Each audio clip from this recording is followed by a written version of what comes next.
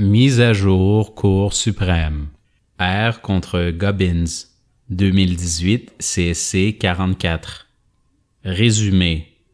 V et G ont tous les deux été accusés de conduite avec les facultés affaiblies et de conduite avec une alcoolémie supérieure à 80 mg.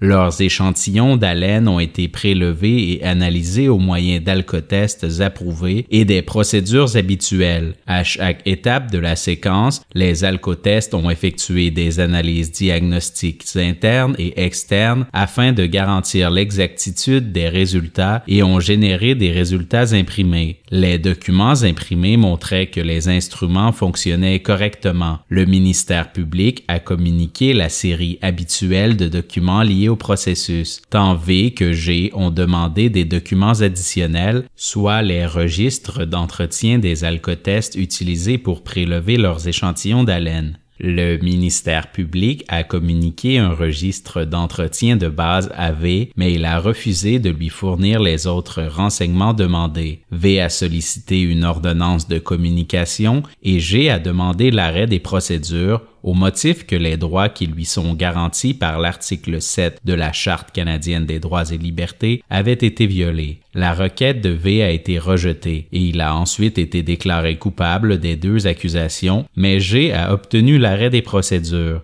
La Cour du banc de la Reine a entendu conjointement l'appel de V et celui formé par le ministère public dans le cas de G. Elle a jugé que les registres d'entretien constituaient des dossiers en la possession de la partie principale et que le ministère public aurait dû les communiquer, confirmer l'arrêt des procédures à l'endroit de G et ordonner que V subisse un nouveau procès. Les juges majoritaires de la Cour d'appel ont accueilli les appels du ministère public, concluant que les registres d'entretien sont des dossiers en la possession de tiers qui ne doivent pas être communiqués de manière routinière. Elle a rétabli la déclaration de culpabilité de V, annulé l'arrêt des procédures accordées à G et renvoyé l'affaire pour la tenue d'un nouveau procès. Arrêt. La juge Côté est dissidente. Les pourvois sont rejetés. Le juge en chef Wagner et les juges Abella, Moldaver, Karakatsanis, Gascon, Brown, Rowe et Martin. Les registres d'entretien des alcotests sont assujettis aux règles applicables à la communication de dossiers en la possession de tiers. Par conséquent, pour obtenir la communication des registres, V et G devaient démontrer que les registres étaient vraisemblablement pertinents en l'espèce, ce qu'ils n'ont pas réussi à faire.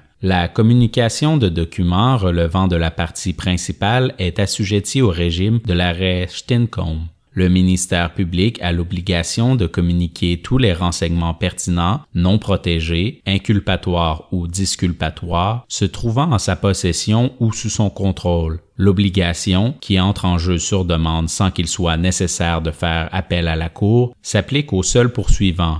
Cependant, le ministère public a l'obligation de se renseigner suffisamment auprès de la police ou d'autres entités étatiques lorsqu'il est informé de l'existence de renseignements potentiellement pertinents se trouvant en la possession de ces dernières. La police a l'obligation correspondante de divulguer les fruits de l'enquête et de tous les autres renseignements qui se rapportent manifestement à la poursuite engagée contre l'accusé. Les fruits de l'enquête renvoient à tous les documents concernant l'enquête menée à l'égard de l'accusé, c'est-à-dire les dossiers d'enquête de la police, par opposition aux dossiers opérationnels ou aux renseignements sur les antécédents. L'expression manifestement pertinent désigne les renseignements qui ne font pas partie du dossier d'enquête, mais qui concernent la capacité de l'accusé de réfuter la preuve du ministère public, de présenter un moyen de défense ou d'envisager autrement la conduite qu'adoptera la défense. La communication de dossiers en la possession de tiers est visée par le régime de l'arrêt O'Connor.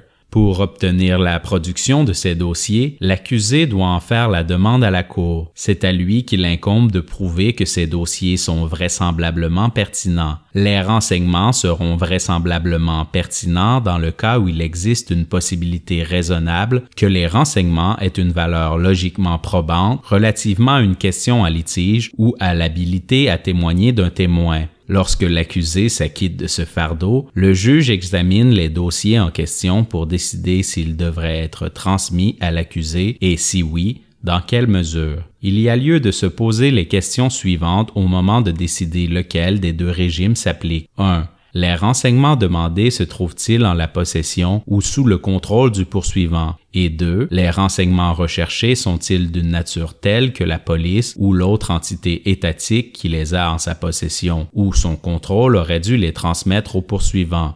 Tel sera le cas si les renseignements visés peuvent être considérés comme faisant partie des fruits de l'enquête ou comme étant manifestement pertinents. Une réponse affirmative à l'une ou l'autre de ces questions commandera l'application du régime de communication par la partie principale. Autrement, le régime de communication de renseignements en la possession de tiers s'applique. Les registres d'entretien d'alcootest demandés en l'espèce ne font pas partie des documents à communiquer par la partie principale. Ils n'étaient pas en la possession ou sous le contrôle du ministère public car ils étaient détenus tant par la GRC que par d'autres tiers. Ils ne font pas partie des fruits de l'enquête, ils sont plutôt créés en tant que dossiers opérationnels qui ne sont pas propres à une enquête en particulier. En outre, les registres d'entretien ne sont pas manifestement pertinents. L'arrêt R contre Saintonge-Lamoureux, 2012 CSC 57, 2012 3 RCS 187, n'a pas établi de manière concluante que tous les registres d'entretien sont manifestement pertinents.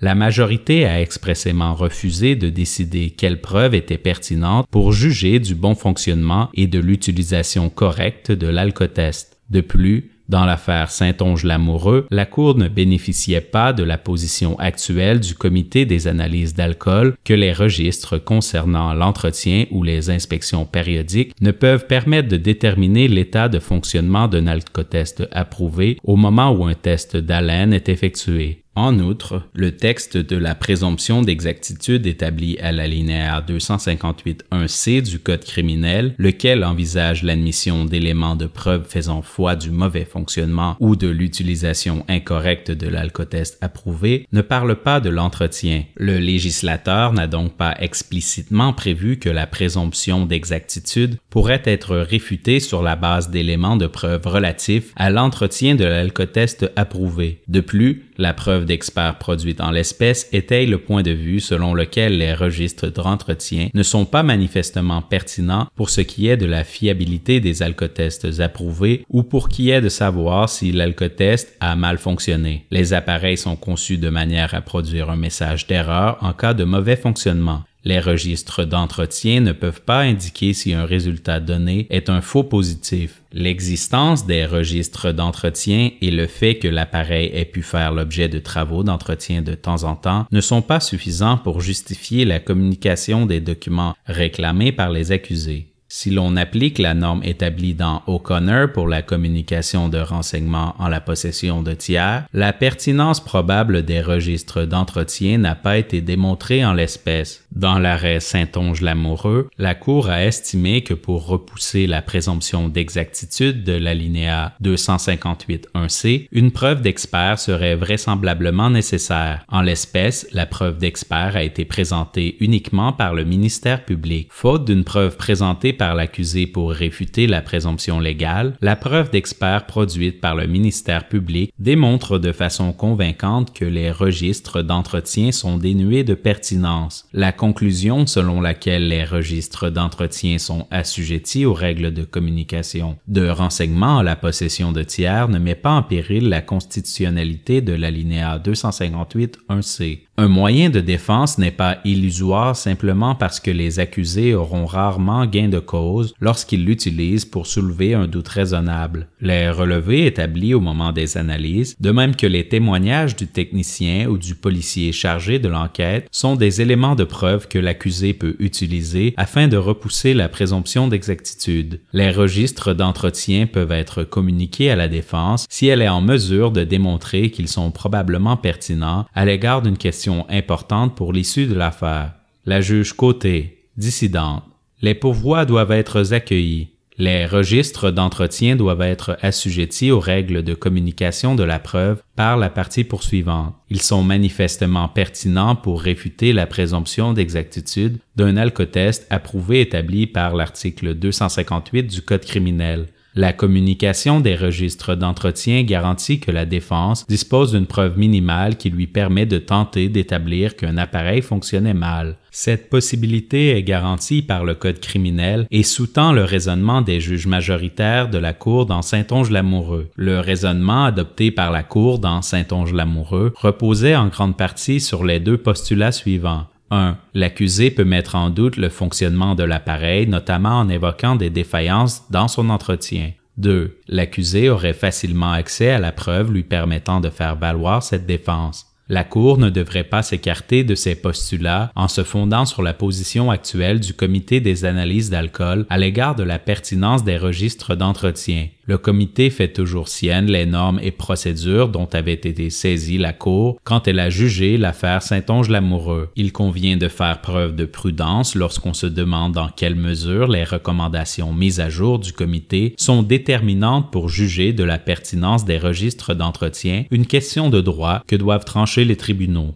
Le fait qu'un seul avis d'expert soit soumis à la Cour en l'espèce, alors que la position d'expert susceptible d'être en désaccord avec lui sur la pertinence des registres d'entretien brille par son absence dans le dossier, incite lui aussi à la prudence. Dans Saintonge-Lamoureux, il a été tenu pour acquis, sur la base d'une preuve exhaustive au dossier, que les registres d'entretien pouvaient servir à réfuter les présomptions en cause et la constitutionnalité du régime attaqué a été confirmée sur cette base. Aucune nouvelle preuve n'a été produite en l'espèce pour remettre en question ces hypothèses. La Cour s'est fondée sur l'hypothèse qu'on fournirait à l'accusé la preuve lui permettant de soulever un doute raisonnable quant au fonctionnement de l'appareil sur la base de son entretien. En décidant que les registres d'entretien échappent à l'obligation de communication incombant à la partie poursuivante, on rompra l'équilibre fragile établi dans Saintonge-Lamoureux et remettra en question la constitutionnalité de l'alinéa 258.1c. Conclure que seuls les relevés produits par l'appareil au moment des analyses peuvent démontrer que l'appareil fonctionnait mal revient à supposer dans les faits que la machine est infaillible. Cette approche restreint le moyen de défense aux arguments qui mettent en doute l'utilisation correcte de l'appareil, ce qui va à l'encontre de l'intention du législateur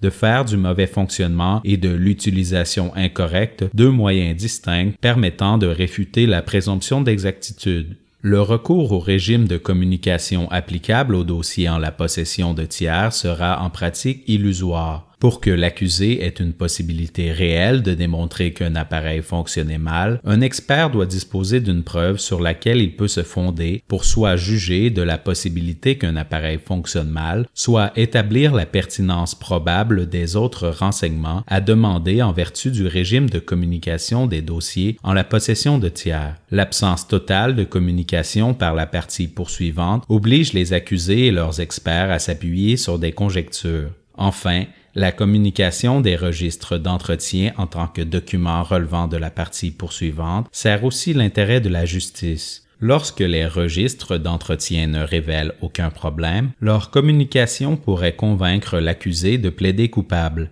Dans le cas de ceux qui révèlent certains problèmes, où un expert est d'avis que ces problèmes peuvent démontrer que l'appareil fonctionnait mal, les registres d'entretien servent de fondement à l'accusé pour faire valoir une telle défense ou pour présenter par la suite des demandes de type O'Connor sur la base de motifs et non de conjectures.